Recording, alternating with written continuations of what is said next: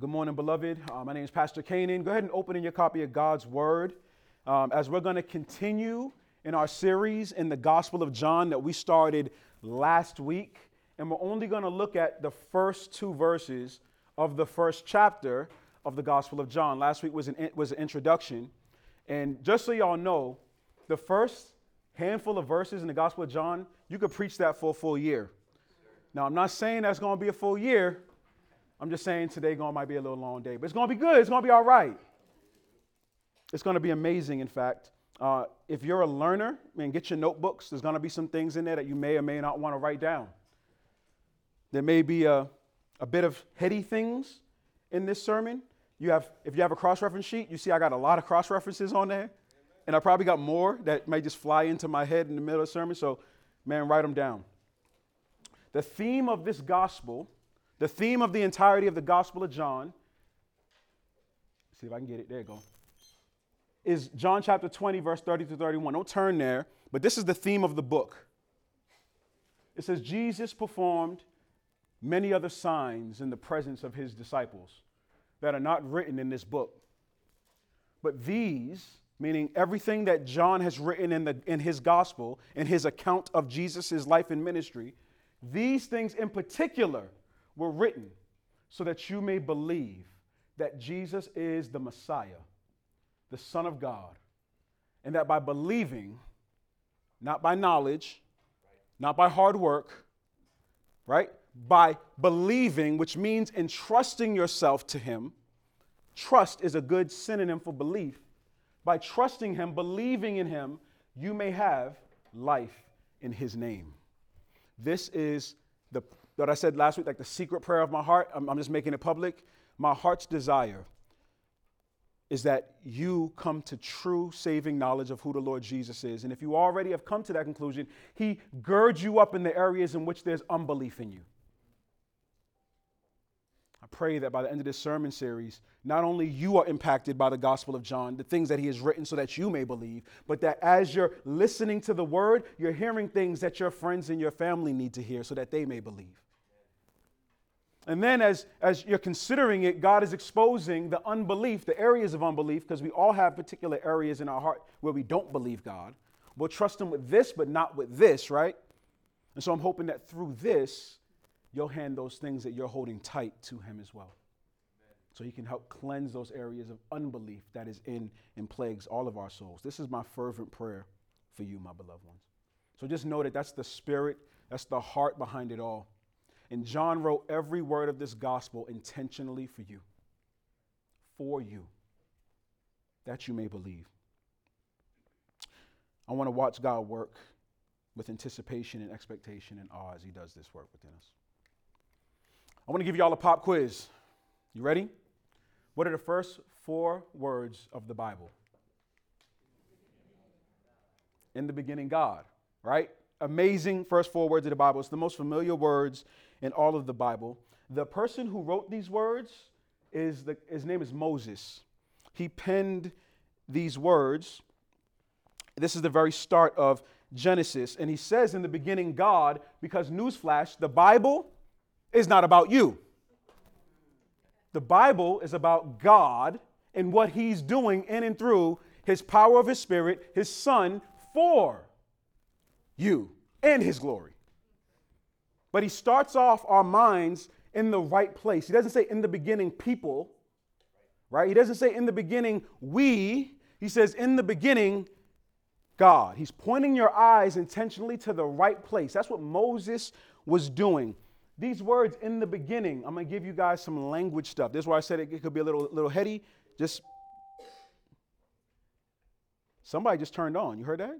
God just activated. Y'all heard that? The Bible is his story. Y'all get it? It's fire, right? I stole that. I don't know where that came from, but I stole it. It's good.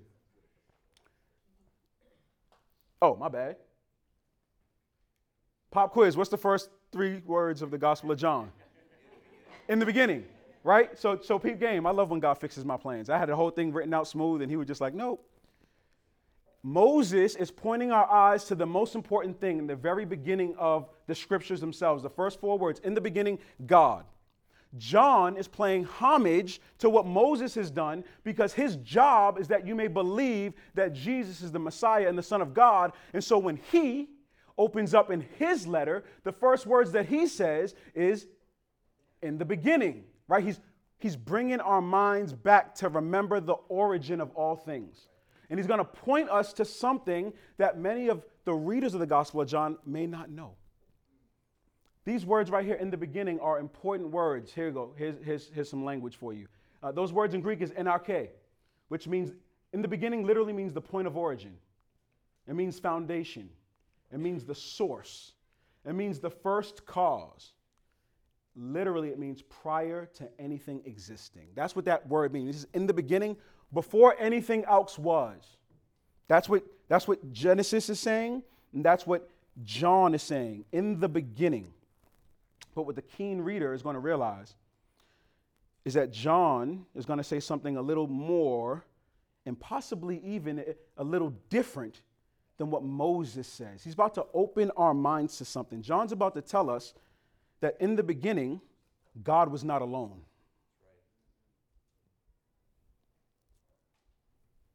Instead of saying in the beginning, God, like it says in Genesis 1:1, this is what John says. In the beginning was the Word. That's a curveball.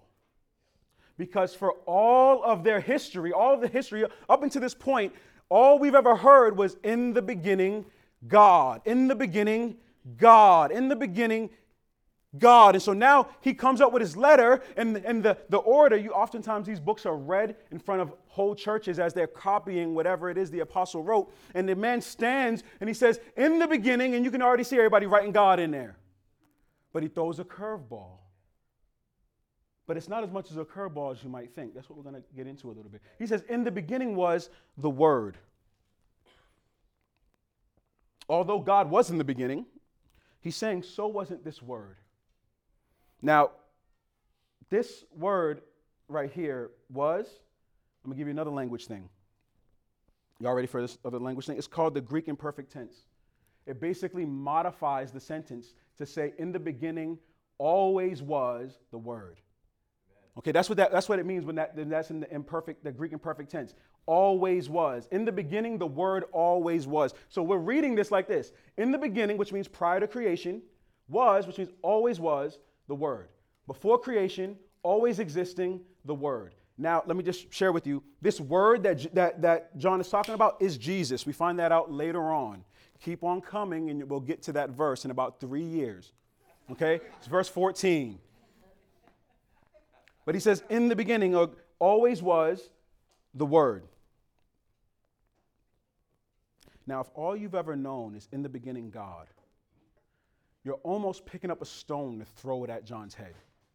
Because he's claiming that there's somebody else that carries within him an attribute that only God can possess. We're going to get into what those look like in just a second. Before they get to throw a stone, John finishes his statement. In the beginning was the Word, or before creation, always was the Word. And the Word always was with God. Somebody's eternal. Whoever this word thing person is, they always existed with God. Nothing has always existed with God. God existed before anything was. So how could something be with him if nothing was with him before everything was there to be with him? Y'all feel me? John is making a huge statement here. He's telling us that this whole book is about this cosmic, powerful Word who existed with God. There's 4 Gospels in the Bible. Remember, Gospels are accounts of Jesus' life. They all start a little different. Remember last week? They start different because they're written by a different author to a different audience. Matthew starts off his gospel, especially in his genealogy, leading us to see how he's the King of the Jews. Mark has no genealogy of Jesus' existence whatsoever because the purpose of the Gospel of Mark is to show that Jesus is a servant. And a servant's genealogy is nil, doesn't matter. Luke starts off his gospel portraying Jesus as the perfect man and runs his genealogy all the way to Adam, because we know that Greeks, who that book is written to, one Greek in particular, Greeks are obsessed with the perfection of mankind. And so he runs the genealogy all the way to Adam to show Jesus is a descendant of Adam. He's the perfect man. So he's a king, he's a servant, and he's the perfect man. Well, here comes John waltzing into the situation. And he says, I know you've heard that Jesus is a king. I know you've heard that he's a servant. I know you've heard that he's the perfect man. But what I'm about to tell you, you've never heard perhaps. Maybe this is the first time. Understand, in the beginning was the Word was with God. Already they're like, what are you saying?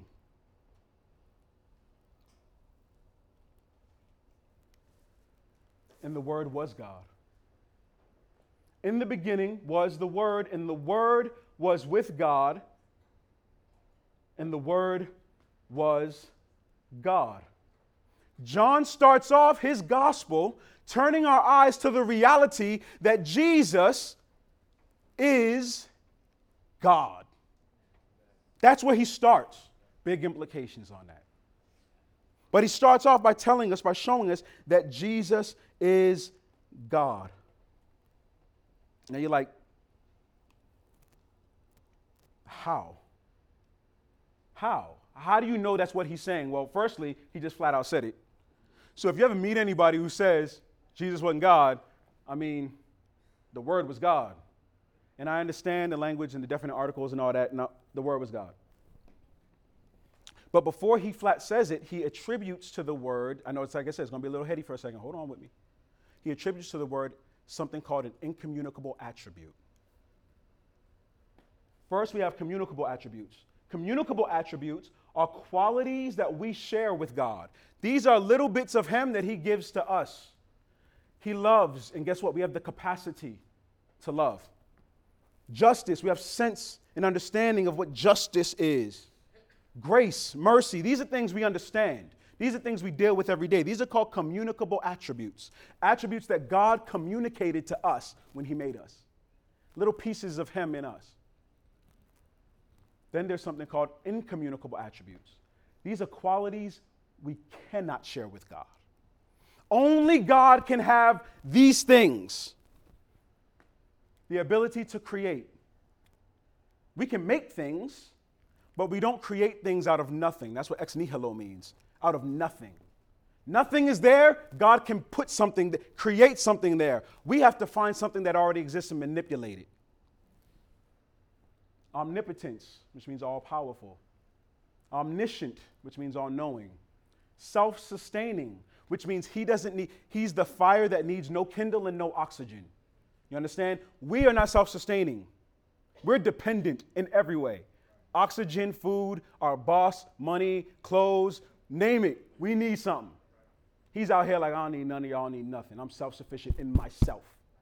We don't even understand that as a concept. And another concept we don't understand is eternality. Eternal is a concept that blows every human's mind because everything we've ever known had a beginning. And everything we've ever known up until a particular point has an end. And so when the concept of eternal shows up, we can't think far enough back because there's no end to the back. Doesn't even kind of make sense, but it makes perfect sense. This is what the word eternal means. Without beginning or end. All right, and this dictionary.com, they got this right. I love when they get it right. Lasting forever, always existing. He's saying that Jesus always existed. I know what some of y'all are thinking. Wait a minute. I read my Bible, Pastor K. Jesus was born in a manger. He came when he was born through the womb of Mary. He won't come in about 3 years from now. We're going to get to that verse where it talks about what happened. See how I'm going to keep him coming next week? No, what he does is he attributes to the word a characteristic that only God can have. This word here is another word I want to teach you, immutable. That means unable to change. And once you are created, you've gone from the state of non-existence to existence. A change has already taken place. But God, there's no changing. And look what I love what they did. They didn't mute God. It's one of the parts of the very definition of God. This is something that was always taught of who God was. The prophet Isaiah said in Isaiah 40:28, he says, do you not know, or have you not heard? The Lord is an everlasting God. Moses wrote a psalm, and he said this in Psalm 90. He said, before the mountains were born, before they gave birth to the earth and the world, from eternity to eternity, you are God. Beloved, if God is eternal, that means there never was a point in which he was not God. He didn't develop into God. He didn't turn into God. He wasn't a man on another planet that became God. He just simply always was God. And what we tend to do, beloved, and this is what we got to be weary of, we cannot, as creatures of the dirt, think that we're going to encapsulate and entrap the eternal in the finite mind of ours. And so what happens is when God is something that we don't comprehend, we hack off a piece of who he is so that we can comprehend him. But God is not comprehensible in the fullest sense. He is beyond us in every way. And we do this with the word of God. It says this and it says this. Which one is it? Sometimes God is like, my ways are higher than yours, beloved. It works in my economy. You just don't get it. You ever run around with kids and they think everything is free? They just don't get it. Well, how come we can't leave the lights on? I remember my daughter, having kids is free. Beloved, my ways are higher than your ways. You have no idea. Because she don't see nothing. See, people come to your house and they give you diapers. You don't even pay for nothing. Yeah, she didn't know what that hospital bill was like. If y'all had kids, help brother out, help people out. We cannot ever truncate the word of God or truncate who God says he is because we lack understanding as to who he is. And so let God be God. From eternity to eternity, or from everlasting to everlasting, he is God. Now, this is not the first time that an author of the scriptures claimed that Jesus was God. In fact, the book of John itself testifies to this all throughout the book of John. But outside the book of John, we have testimony too. Colossians 2:9. This is the Apostle Paul writing. And look what he says. He says, the entire fullness of God's nature dwells bodily in Christ. The fullness, and that word of God's, that word God's nature, that word is deity. It means that which makes God God. Everything that makes God God was found in the person of Jesus bodily. Titus, again written by Paul. He says, while we wait for the blessed hope and appearing of our great God and Savior, Jesus Christ. Paul, again, making it, it's called the Granville-Sharp rule. It's a grammatical rule in the Greek. So he's basically just saying, yeah, this God and Savior, his name, Jesus. He does it again in Romans 9. He says, the ancestors are theirs. And from them, by physical descent came the Christ, who is what? Who is God over all. Praise forever. Amen. 2 Peter 1:1. This is written by the Apostle Peter, another dude. He says in the introduction of his second letter, Simon Peter, a servant and apostle of the Lord Jesus, to those who have received faith equal to ours through the righteousness of our God and Savior, Jesus Christ. Hebrews, whom we don't know who the author is of that book. We speculate, we postulate. I think it was Paul. I think it was written by Luke. There's reasons for that. But here they're quoting something of what God has said in the Old Testament. He says, but of the Son, he says, your throne, O God, Son, O God, is forever and ever. And the scepter of your kingdom, and the scepter of your kingdom is a scepter of justice. And then what I love, the Apostle John penned these words near the end of his life in Revelation chapter 1, verse 17. He says, don't be afraid. This is the words of Jesus. He says, I am the first and the last. Beloved, if there is something that you need to know about the person of Jesus, John lets us know from the very outset what that first thing you need to know is. And that's that you need to know that the person of Jesus, who you are claiming faith in, is in fact God in flesh. How is he God in flesh? God entered into his own creation. He wrapped himself in humanity. Lived amongst us, was killed by the hands of his own creation to redeem his creation. The eternal put on finite for a moment. He felt like we felt. He hurt like we hurt. He cried like we cried. Shortest verse in the Bible is what? Jesus wept. He understood betrayal. He understood pain. Beloved, before he went to the cross, see, we have this idea in our mind that because Jesus is God, he didn't feel what we feel. We'll go over this more when we get to the verse about the word became flesh. But beloved, understand, before he went to the cross, he was in a garden sweating drops of blood, hemotridosis, because of what was about to occur. The crucifixion of his body. Asking his homies all around him, stay awake with me and pray with me. It's about to go down, and this is kind of a little scary right now. But not my will, Father. Your will be done. Because we have a mission, we have a task, and my task is to give myself as a substitute for those who will entrust themselves to me and my Father through the power of the Spirit, that they may have life. Beloved, that's you. When we read that Jesus is God, it does not negate his humanity at all. But John wants us to know first and foremost that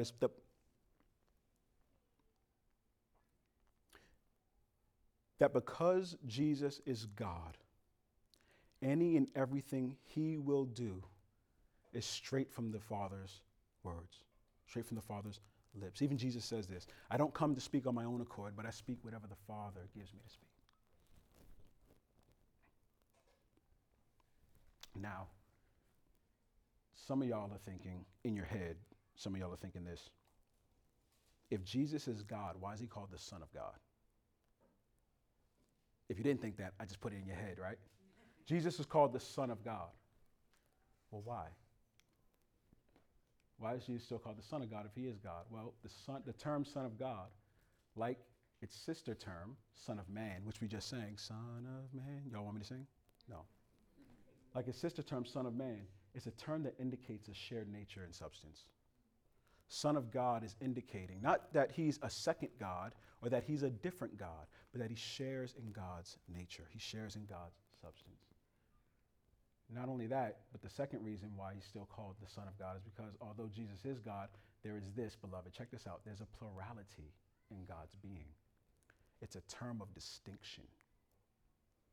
The way the scriptures reveal God to us is in the form of what Christians have termed. This is not a word you're going to find in the Bible. It's how we describe what we see in the Bible, and the word is Trinity. God teaches us, shows us that there is one God, but that one God reveals himself in three persons: Father, Son, and Spirit. How does that make sense? Beloved, I don't know. I don't know, but this is where you say, God, your ways are higher than mine. I ain't got no illustrations that work for this. And people have cooked up illustrations, and you know what?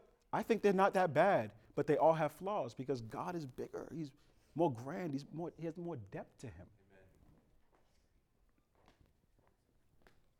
He's called the Son of God for a particular reason. It's a similar reason that he's called the Son of Man. He shares in the same substance and nature as humanity, but he also shares in the same substance and nature of God. You want a word that's not on here? That's called the hypostatic union. The fact that Jesus is 100% man and 100% God. Remember who wrote this? The man who wrote this gospel is a faithful Jewish man who believed the Shema, Deuteronomy 6:4. Listen, Israel, the Lord our God, the Lord is one.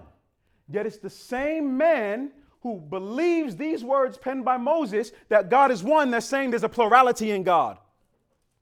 This first two verses is rocking the minds of anybody who's familiar with, in the beginning, God.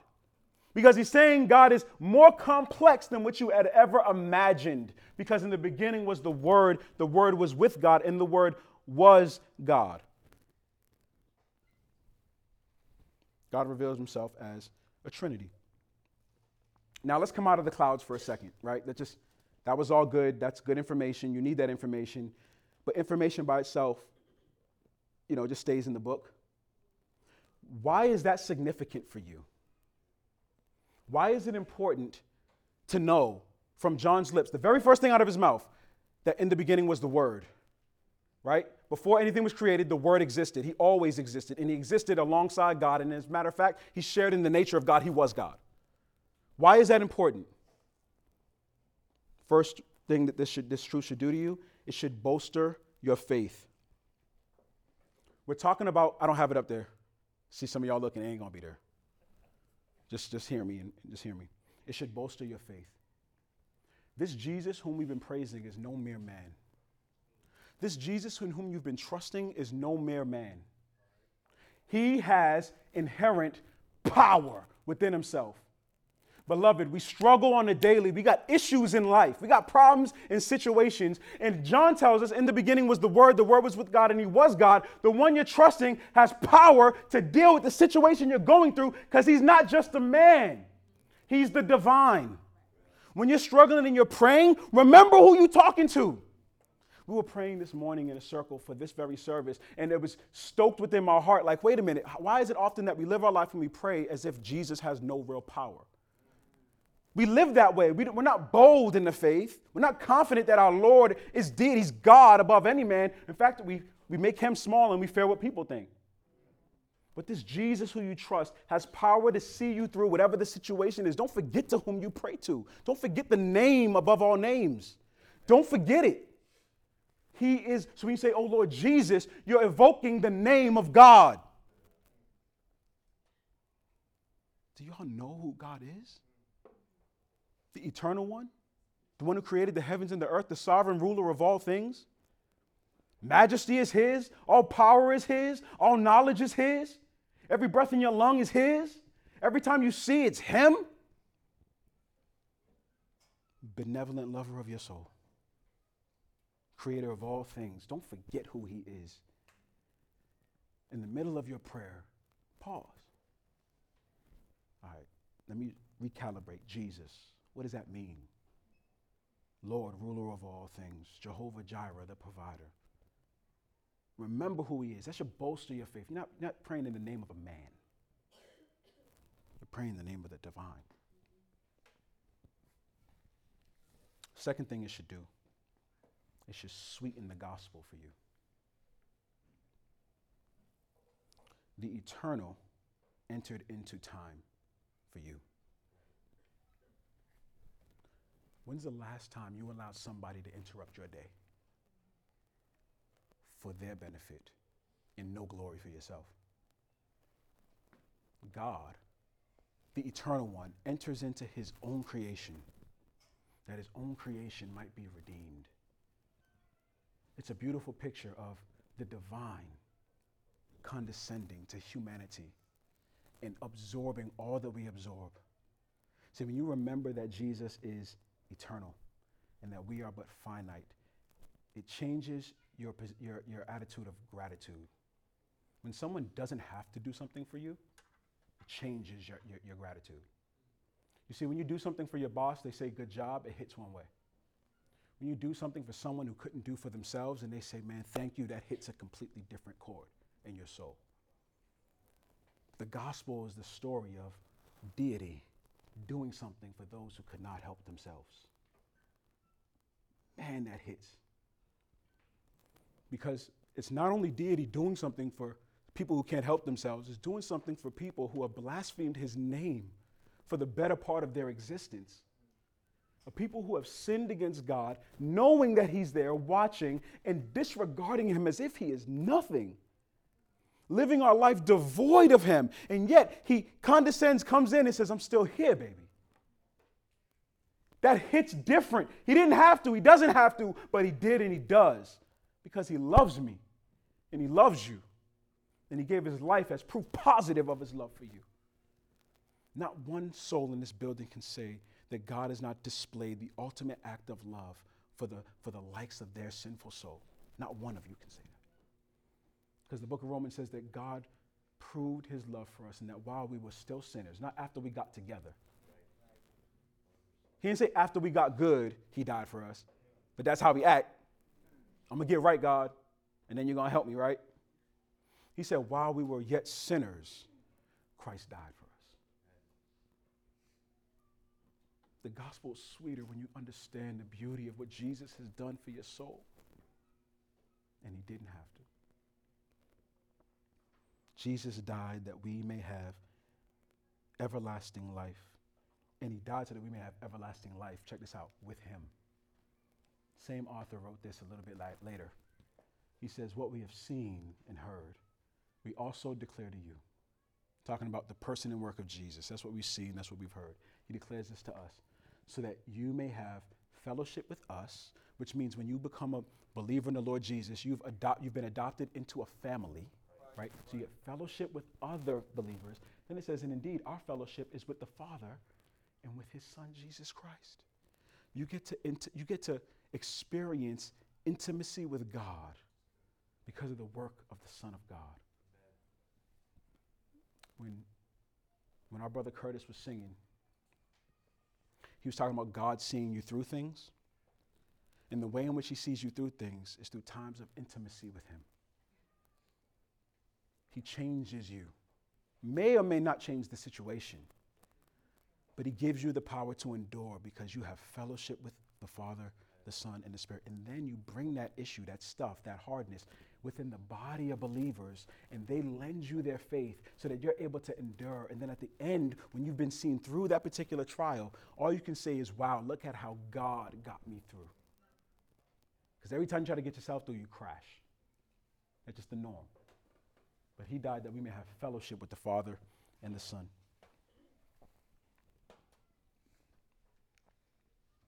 John says, in the beginning was the Word, and the Word was with God, and the Word was God. He, that's him giving a little foreshadow of what's to come, he was with God in the beginning. As we flesh out, that's God powering down. As we come to the end of the sermon. For some reason, John thought this was the first thing that we needed to know. And so this is what I'm going to give y'all some homework to do. My desire is that you guys would take your time tonight, open up to John chapter 1, verse 1 and 2, read it, and ask God, why is this He's back. Ask, you see how it's spirit. Ask God, why is this significant for my soul? What are you telling me by making this the first thing? He could have said anything, but he said this is the first thing. Beginning was the Word was with God, the Word was God. That's significant. There's power in that. There's something there. And beloved, it's so hard not to give away the whole cake because I wanted to preach the first 5 verses and I couldn't because it would be 3-hour-long sermon. But go home and read these verses and ask God to do something in you to help you reckon with the importance of the deity of Jesus, the fact that Jesus is God. Because he wrote this on purpose. Why? Oh, it's not there. It was written so that you may believe that Jesus is the Messiah, the Son of God, and that by believing you may have faith, you may have life in his name.